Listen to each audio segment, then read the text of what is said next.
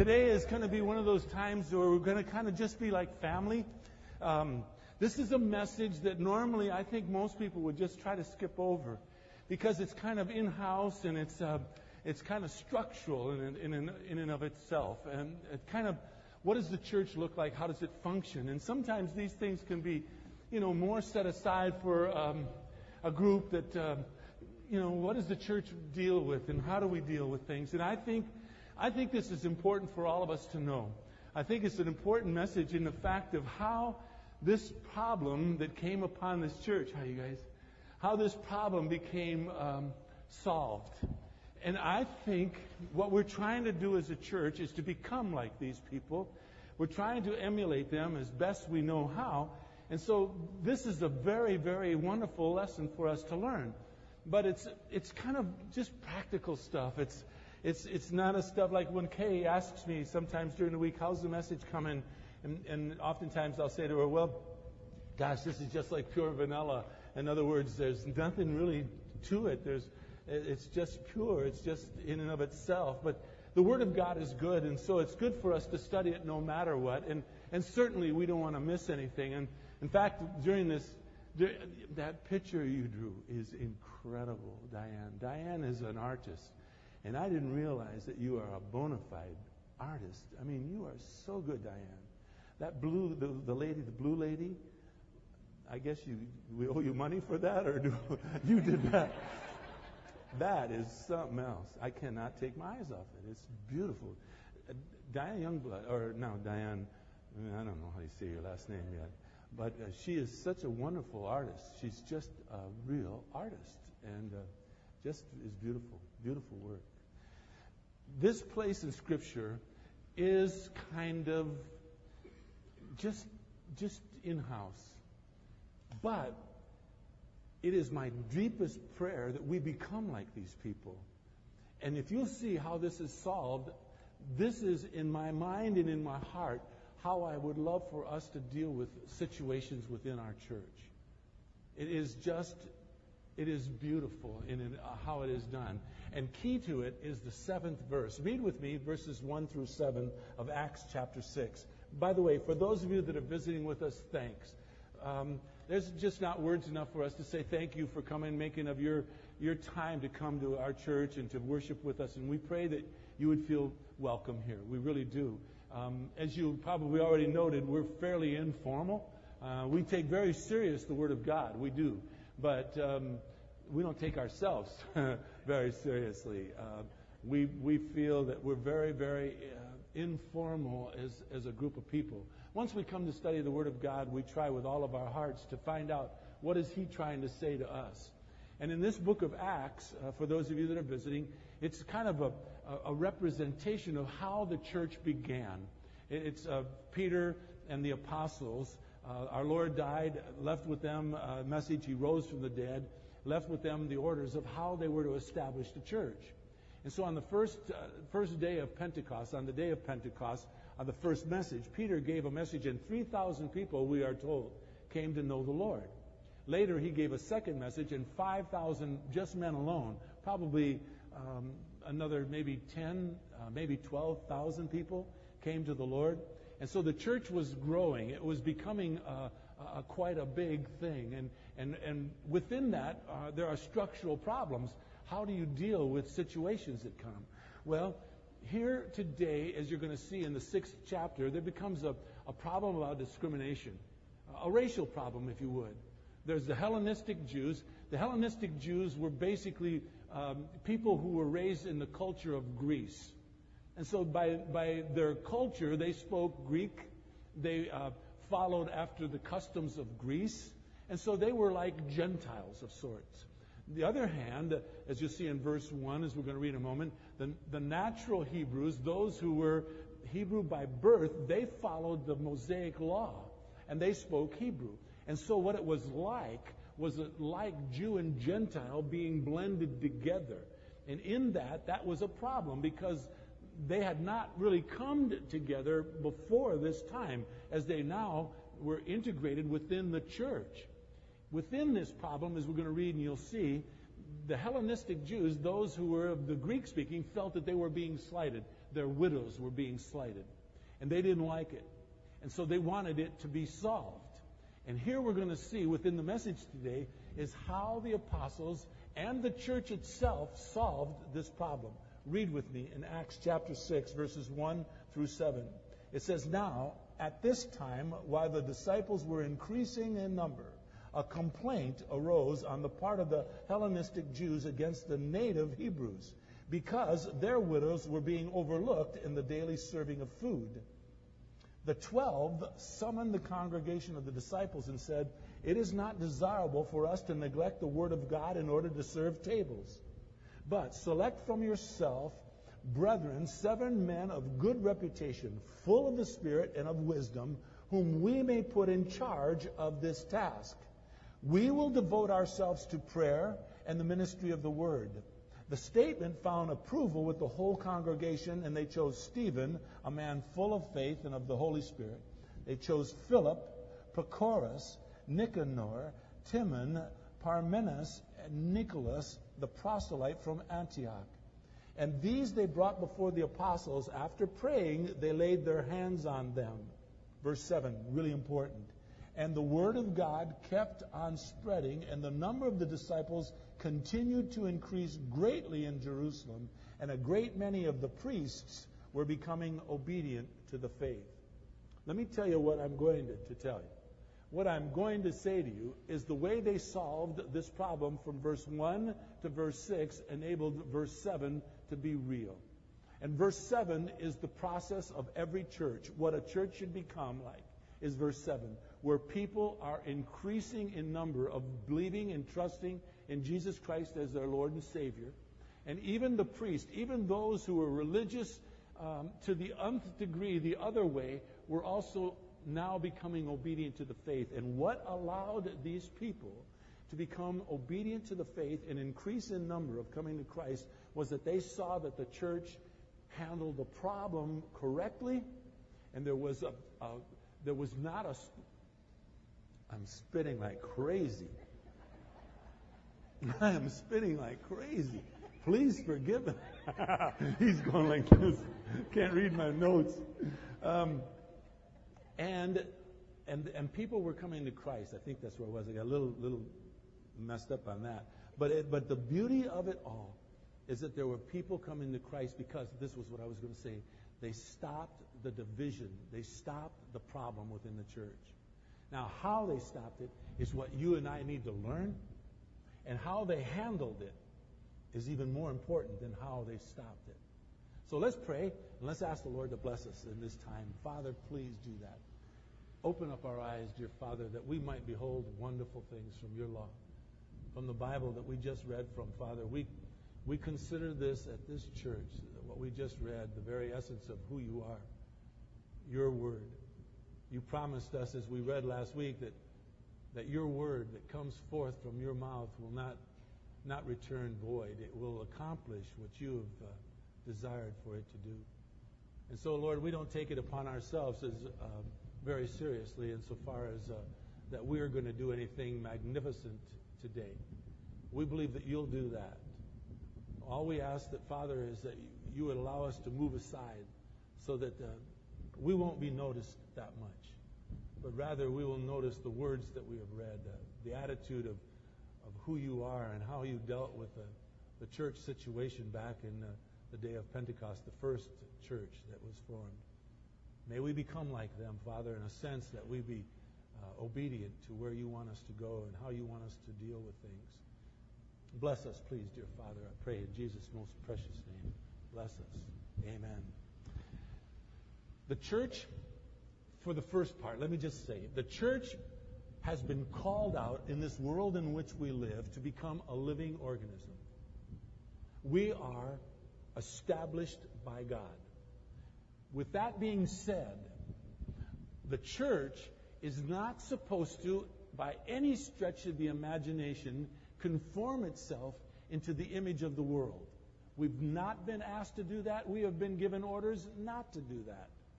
What we have become, what we ought to become, is a place where the world becomes conformed into what the church is like. It's never supposed to be the other way around. Jesus Christ is the head. We learned that from probably the very beginning. That's Bible 101. Jesus Christ is the very foundational head of the church. And we are to follow the head of the church. He is the head. The body just goes where the head goes. And so we see within the world in which we live that God has created, not only this church, but the world, we see one thing very similar, very, very much of a pattern of who God is. What we'll note if you study the Bible is that God is a God of organization. The universe in which we live, we can trust that tomorrow the sun is going to rise in the morning and things are going to go on as usual. God is a God of order. Now, with that in mind, questions that often occur concerning a church is, what then should the church reflect? Well, the church should not reflect the world. The world should become like the church. Most churches have kind of missed on that. Try to become like this world in which we live so as to make the church compatible for those that come in and visit. That's never the way it's supposed to be. We're not supposed to try to deceive people into what we are not. We're to allow them to see what we are. And then, as the Bible taught, and this is the great book of Acts, that if we're obedient and the people hold us in high esteem, if we deal with situations in our church, then we will be found favorable to the world. They might wonder about us. They'll think we're weird. But God then says He will add to our number daily people that are being saved. It's all His, not problem, but His problem. He is the one that needs to add to us. We just need to emulate Him and be like Him. Now, some would argue that the church should therefore reject any formal structure or organization, that we should just kind of flow with the Spirit. Others would say, oh, no, on the contrary. We should be like a large corporation. We should be complete with detailed organizational charts, job description, boards, committees, etc. Which is it? Which one is correct? Well, the truth of the matter, they're both correct. Neither to the extreme, but both of them are correct. The true church will find its head in Jesus Christ. A true church will be willing to move wherever He moves. The body follows the head. Therefore, the movement of the Spirit of God within a body of believers follows the desires of Christ and becomes the structure, therefore, in that manner. In other words, we don't set up a system and saying, God, this is what we are. God, this is what we'll be. Bless us in this. No, we set up a structure saying, God, which way are you moving?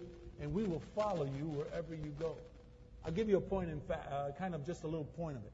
A few weeks ago, I made the promise that we were going to have those that were at our VBS, Vacation Bible School, we were going to have them come and share some of the miracles that took place.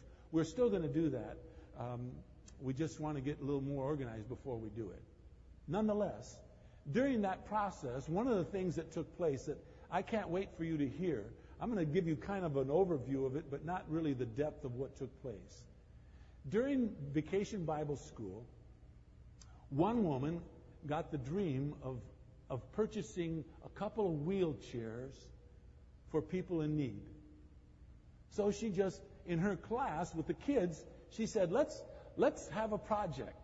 Let's have a project this week, and let's raise some money, and let's purchase a couple of a wheelchair or two. The kids took upon that as let's go. They started breaking piggy banks, bringing in money. They started going around their community. They started going door to door, asking people in their neighborhood, can you help us? We want to raise wheelchairs for kids, and blah, blah, blah. And they started doing this. Ends up, they raise over enough money to not buy a couple wheelchairs, but 40, 60, 50, I don't know how many. It was like a miracle, really. I know that's not a huge miracle, but to me it was like a miracle. These kids just raised all this money. And what we did was we saw that happening, and we said, let's move. God's moving, let's move. And so there was this one woman that was going to India, and there in India, there were people that had desperate need for wheelchairs. We raised so much money, we bought so many wheelchairs that she took most of the wheelchairs to India to give away. That's how God does things. Did we, when we started Vacation Bible School, have any idea that we were going to raise money? No, nobody even knew it. I didn't. Nobody knew it. Just this woman had a dream to raise a couple bucks to buy a wheelchair. And the kids just took off with it. You see, that's the way God moves. And when God moves, we need to be ready to move with Him. We could have said, no, it's not our mission to raise wheelchairs money. We have other missions plans. Rather, we said, God's moving. Let's move with Him. And that's the way we want to be as a church. The early church, were organized. But they grew so rapidly, they got beyond themselves. I say to you, they were organized. If you look at chapter 2, verse 41, and chapter 4 and verse 4, we saw in chapter 2 that there were 3,000 people that came to Christ. In chapter 4 and verse 4, they numbered that there were 5,000 men alone that came to Christ. And so there was somebody who was charting the new believers. After the 4th chapter, anytime thereafter, when they mention people coming to Christ, they just say multitudes, great numbers, increasing greatly. They don't number them as much anymore. Reason being, I believe they were just growing so fast. Some commentators believe by now, this chapter, the 6th chapter, the church was, in a short period of time, about 20 to 25,000 people strong. And let me tell you something, that's a huge undertaking. That takes a lot of work. They were also organized because they knew where to meet, they knew when to meet, they knew where they were supposed to be. If you look at chapter 2, verse 46, and if you look at chapter 5, verse 42, they knew where they were to go. They knew where they were to worship in the temple. They knew where they were to go to certain homes. They knew what they were to teach. They knew what the meals were, the fellowship was, the communion and prayer. They knew what they were supposed to do. Somebody had to organize all of that. And also, as we learned in chapter 4, verses 32 through 35, especially verse 35, when they gave money, when they sold their goods to help the people within the church that had need, it says in verse 35 of chapter 4, they laid the money, they laid the goods, they laid whatever they had at the apostles' feet. And we learn from there that the apostles distributed to those who were in need. Let me tell you something, that was a huge undertaking.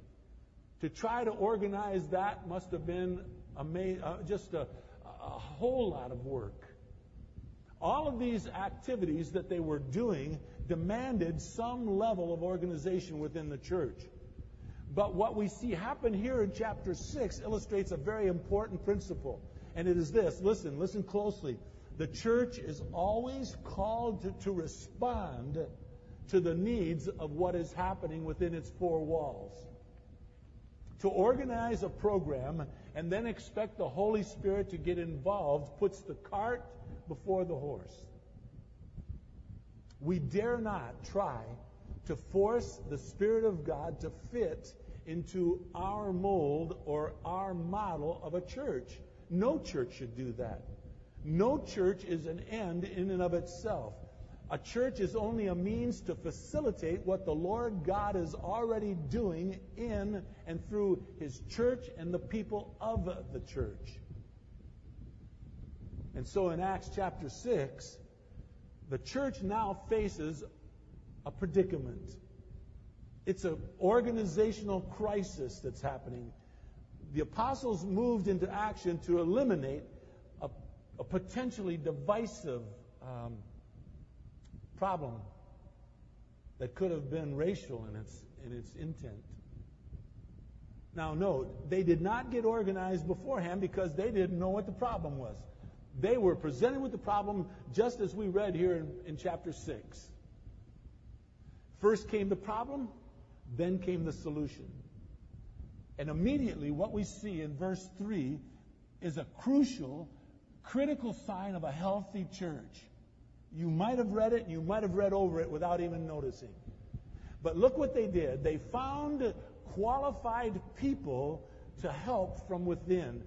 The problem is, not all the food is being distributed equally. Or so that's what we're told. The Hellenistic Jews are saying, our widows aren't getting as much as the natural Hebrew widows are getting. And so they could have said, well, let's hire a catering company. Let's find somebody who really knows the business of passing out food. Let's go out there and hire a company and have them deal with it. That's not what a church is supposed to do. When God creates something within a church, God always has the people within that church to handle the problem. Always. What God requires, God supplies.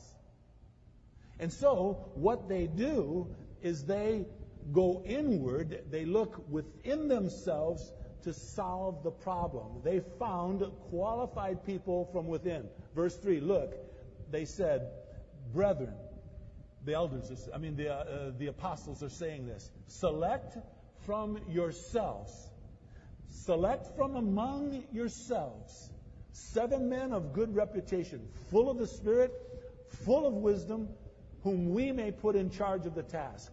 With the amazing growth that's going on, the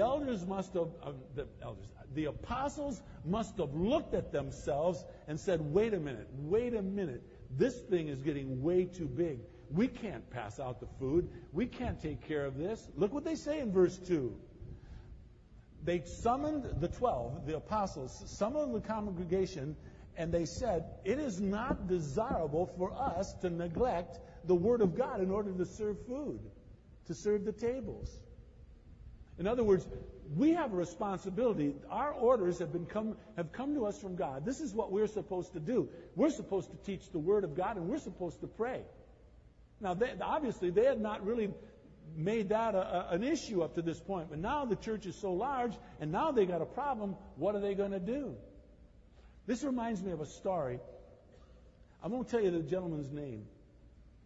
It's teaching through spiritual gifts at church. And this gentleman pulled me aside, and he told me the story. He and I were good friends, and I just loved him. And he wanted to encourage me to say, you're doing all right on teaching about gifts. He said, let me tell you what I've done, what happened to me. His gift was helps. If you don't know what that means, in other words, if after this service was over, we said, we need to move the chairs, and we need to set up this room for a dining room area, like tables and stuff. He'd be the first one here. After the service, if he was wearing, he'd always come to church. He always came to church with a suit and tie. If he would be in a suit and tie, and he would start moving chairs immediately. Boy, he'd start moving, and he'd start helping people move things, and he would move things around, and he just loved doing it. He told me one time, often he said he would be moving chairs, and he'd look around, and he'd see some people just yapping. No, not doing work, just yapping, just talking, And he used to get angry. He was thinking, man, I'm moving all these chairs, and get to work. Stop yapping and get to work. And he was about to confront a person that he saw yapping. And as he walked by, he heard this person talk to this other person about Jesus Christ. And he realized, as he listened, that this one guy that was yapping all the time was leading this other person to Jesus Christ. And he recognized that this guy that was yapping all the time, that was his gift, evangelism. He loved sharing Christ. The guy that loved moving things, he didn't like sharing Christ that much. It intimidated him really to no end. Yet he knew how to lead people to Christ. It just intimidated him. He'd rather work than talk. And he dawned on him that he was angry at this guy because that guy was just doing what God called him to do. Each of us have a specific area that we are to do within the body of Christ. And so when the apostles said, look, we cannot neglect teaching the Word of God and praying just to serve tables. Choose amongst yourself people to do that work. It didn't mean that they were lazy. It meant that they were following their orders that they had from our Lord. Within the church, we have seen a couple of problems arise. The first problem, of course, was persecution. But when Satan persecuted the apostles and the members of the church, the more he persecuted them, the more they became on fire. As a matter of fact, the last time when we studied last week, remember they were flogged? It means they were whipped. 39 lashes? 40 probably, but traditionally they never gave more than 39, so that they didn't give over 40. But they whipped them near death. And do you remember what these guys did when they walked away from being whipped? They considered themselves fortunate. They were overjoyed that God would have considered them worthy to get beaten for the cause of His name. And let me tell you, when the religious people saw that, they said, "No, this ain't going to work. These guys are crazy." So then, what they tried to do, or what Satan tried to do, was to disrupt the church from within, with Ananias and Sapphira, by having them lie unto the very Holy Spirit. And God dealt with that. And so now what we see is that Satan wants to now infiltrate into the church itself and get involved within the body and cause some racial tension. Nothing new. Still fighting with that terrible thing today. You see, in verse 1, the Hellenistic Jews, as I have already mentioned to you, they spoke Greek. They were like Gentiles. The native Hebrews, as it says in verse 1, they were of Jerusalem. They spoke Hebrew. They followed the Mosaic law. And Jew and Gentile, that was not a very good mix in those days. That was a lot of racial tension between the two. And here they are now as a new body of church, a new bunch of believers. Now all of a sudden they're rubbing elbows with one another, and the Gentiles saying, "Wait a minute, we're not being treated like the natural Hebrews are. Our widows are being slighted. We don't like it." And so the Hellenistic Jews, who were evidently the minority group, felt that they were being neglected and demanded that their widows be given equal consideration, rightfully so. You see, a church that is filled, folks, with internal conflict will find its message lost within the community in which we live. Our energy will be dissipated. We'll be trying to solve problems from within rather than doing what God has asked us to do, and that is to live in unity here within our four walls and go out into the community in which we live and share with them the wonders of the Savior who we know and love. A church that is focused on itself and its own problems will find it difficult, if not impossible, to reach the world. And by the way, let me say to you, any church that grows, it is inevitable that someone's needs will be overlooked. The question that you and I need to deal with, if we feel that has happened to us, is how is it handled, what you are going through? More importantly, when it is handled, how do you react to what has just taken place? What do you react to the answer that was given? Let's take a look how it's handled. I think brilliantly. The apostles commanded, verse 3, that the church select from its own self 7 people of high integrity. 7 people who were filled with the Spirit of God, who were wisdom and were righteous people, really were upright people. Now, it says select from yourself.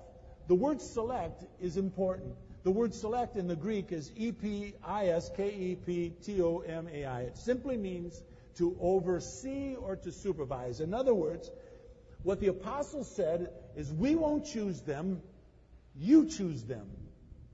You choose 7 people who will oversee, 7 people who will supervise with this problem that has arisen within our church. And if you look at them, if you'll note the names, all 7 names are of Greek origin, implying that all 7 men that were chosen were of the Hellenistic Jewish faith. They came from the Gentile side of it. It is brilliant in its logic. Since the Hellenists felt that they were the ones that were slighted, the apostles decided to appoint, the church did. Not the apostles, forgive me. The church decided to appoint 7 men from among that group of people to rectify this problem. I think it's brilliant. Note, it says that they were to come from amongst them. In other words, they were to choose people within their own congregation that they knew. People that they knew they could trust. The congregation chose the men of good reputation, full of the Spirit, and full of wisdom. Then, now watch, here's where the rub comes. Then they presented their choices to the apostles, who would then make the final decision, as indicated by the end of verse 3.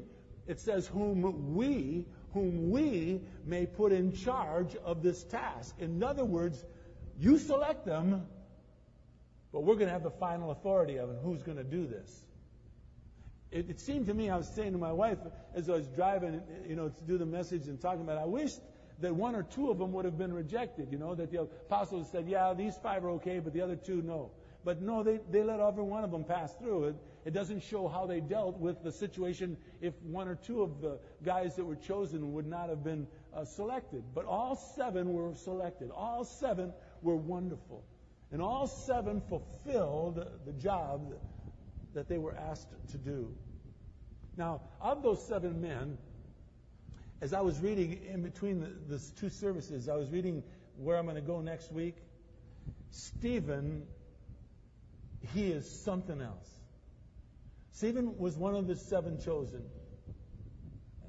And he will, as we're going to see in the next coming weeks, be stoned to death. And he is the one that said, seeing the glory of God when they were throwing stones at him, said, Father, do not count this against them. I can't believe it. I would be saying, kill him. Get him. Look at that guy. He's throwing a big old stone. Get him. He is saying, forgive them, Father, for they know not what they're doing. Much like our Lord said on the cross. Stephen's amazing. They chose some wonderful people. We know a little bit about Philip as well, but the other 5 people, we know nothing about them hardly at all. But we do know this. Here's what we do know. We know that they played a major role in avoiding a very nasty split amongst the early church. They solved the problems. And the church itself accepted what they did. We're not told how they solved it. We're not told what they did. We're just told that they selected these 7 men, and these 7 men must have done a tremendous job because, well, let me first say verse 6. We see in verse 6, they brought them to the apostles, and after praying, it says, the apostles laid their hands on them. We are told in 1 Timothy chapter 5 and verse 22 that we are to not lay our hands on a person too hastily. In other words, don't give someone too young in the faith tremendous responsibilities. It might be too much for them to do. But the whole issue of laying on hands, this is the first occasion in the New Testament that we see the laying on of hands. And that simply signified just a simple truth. It signified with the apostles and with the congregation that they identified with these 7 men, that they affirmed their ministry, and that they supported all they were doing. In other words, when the apostles laid their hands on these guys, they say, what they do, we do. And what we do, they do. We affirm, we support, we identify with them. And the congregation agreed, what they do, we do. And the key to solving problems isn't so much how it's initially handled, but how it is accepted, how it is received by those that ask for it to be handled. There are often times when problems come before a church and a church tries to solve it and everything is fine up to the point of the person that the problem was coming against. I don't like the way they're doing that. That's not the way I would have done it. And then is when it becomes a rub again. But on this case, everyone accepted. They laid hands on them, meaning they identified, they affirmed, they supported what was being done. And how do we know? Well, because of what took place in verse 7. I'm telling you, verse 7 is an amazing, wonderful verse. Because out of this decision came unity and a wonderful result. As verse 7 said, the Word of God kept on spreading, and the number of the disciples continued to increase greatly in Jerusalem, and a great many of the priests were becoming obedient to the faith. And that is a miracle, because that is what the church has been called to do. And the problem was solved, and in solving the problem, they never missed a beat on people coming to know the Lord. Not only was the split avoided by these 7 wonderful men and the church itself, but God continued to give them favor in the community, having many people come to Christ, and as it says, even the priests. And so that's the way a church ought to deal with a situation. You need to be a part of what we're doing here at this church. You need to know one another so that you can, if need be, select wonderful people to help solve a problem or to help teach. Let's say, for instance, we are growing. Let's say, for instance, in September, when normally a church kind of goes a little bit stagnant during the summer. Now, not you folks. I don't know. Don't you take vacations? You guys keep coming. It's wonderful. I absolutely love you for it. And so we've not had that kind of a lag. But normally a church in September will start to grow. Let's say we grow, and let's say there's people amongst us that want to be taught. If we make a call to the congregation, let's find some people to teach our small groups. Do you know people well enough to find people who are reputable, who can be people of filled with the Spirit, and people who are full of wisdom to be able to do these things? That's what we need to become. We need to become a church that we're not just run by a select few. God forbid. God, please forbid. I do not want a church. I do not want to pastor a church that the senior pastor is the top dog and he's the one that can bark the loudest. I don't want that. And I don't want a church that is run by a select group of people.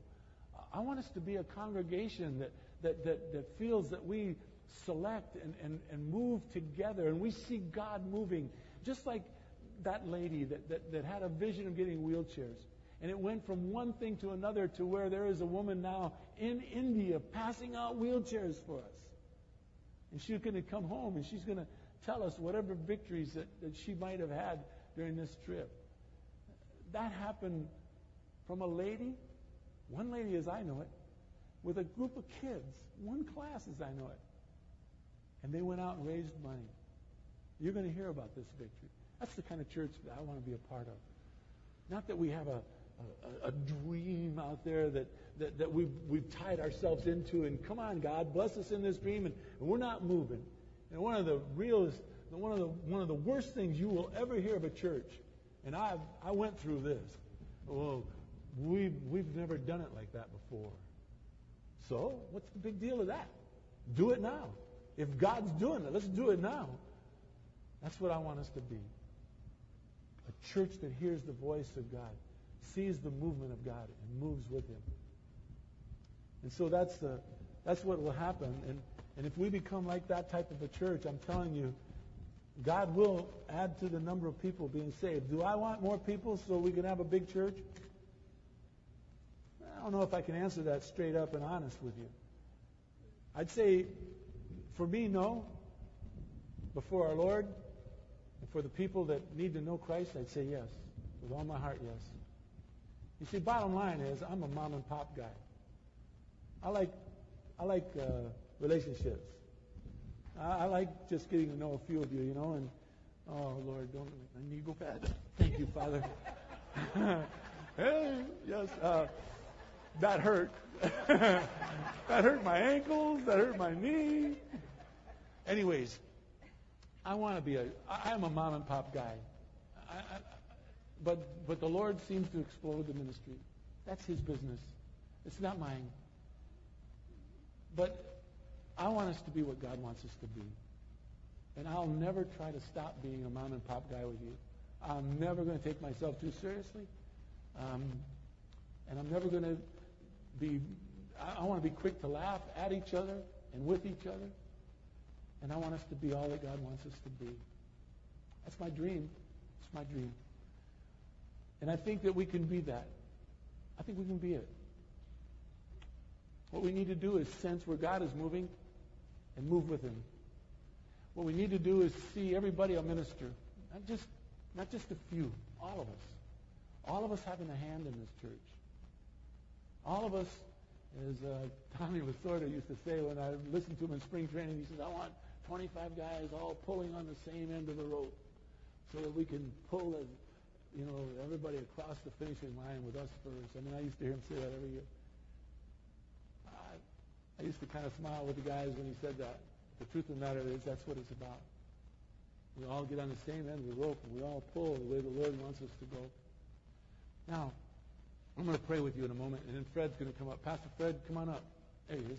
And he's going to make an announcement to you. It's interesting that we be at this place in Scripture because in a couple of weeks we're going to have, I don't know what they're going to call it, a grand opening. See, I don't even sit on the meetings. The staff is so kind to me. They let me stay home and study. Number one, because I hate meetings. And number two, I get impatient in them, and I don't do well, and I don't think that clearly. So they make me stay home and study and pray, and that's wonderful. And so in a few weeks, we're going to have what we're calling, I guess, our grand opening. We're going to invite the community into our church and get to know where we are and who we are and what we do and all of that. And Fred's going to kind of inform us about that because we're going to, next week, we're going to be passing out some flyers. And he'll tell you about it. Let me pray, and I'm going to leave so he can say what he's going to say. I love you. Thank you for doing this. Father, bless your word. May we be, Father, faithful to follow you. May we have no dreams that go beyond yours. Yes, let us dream dreams, Father, but not set in stone, so that when we see you do something else, we say, well, wait a minute, we can't do that. That's not our dream. Oh, Father, let us dream with you. Let us see your hand at work amongst us, and let us be a church that's faithful to follow you all the days that you allow us to be open, all the days, Father, that we can make an impact. May we make an impact in this community. We know beyond a shadow of a doubt that you want people to be saved. You tell us that. And so, Father, we want to move in that direction. We want to be a church that you can faithfully send people to who you know will hear the word of God. And then we can see day by day people becoming saved that you've brought here, Father. So bless us. Bless everybody here, I pray, in Jesus' name. Amen. Thanks, Fred.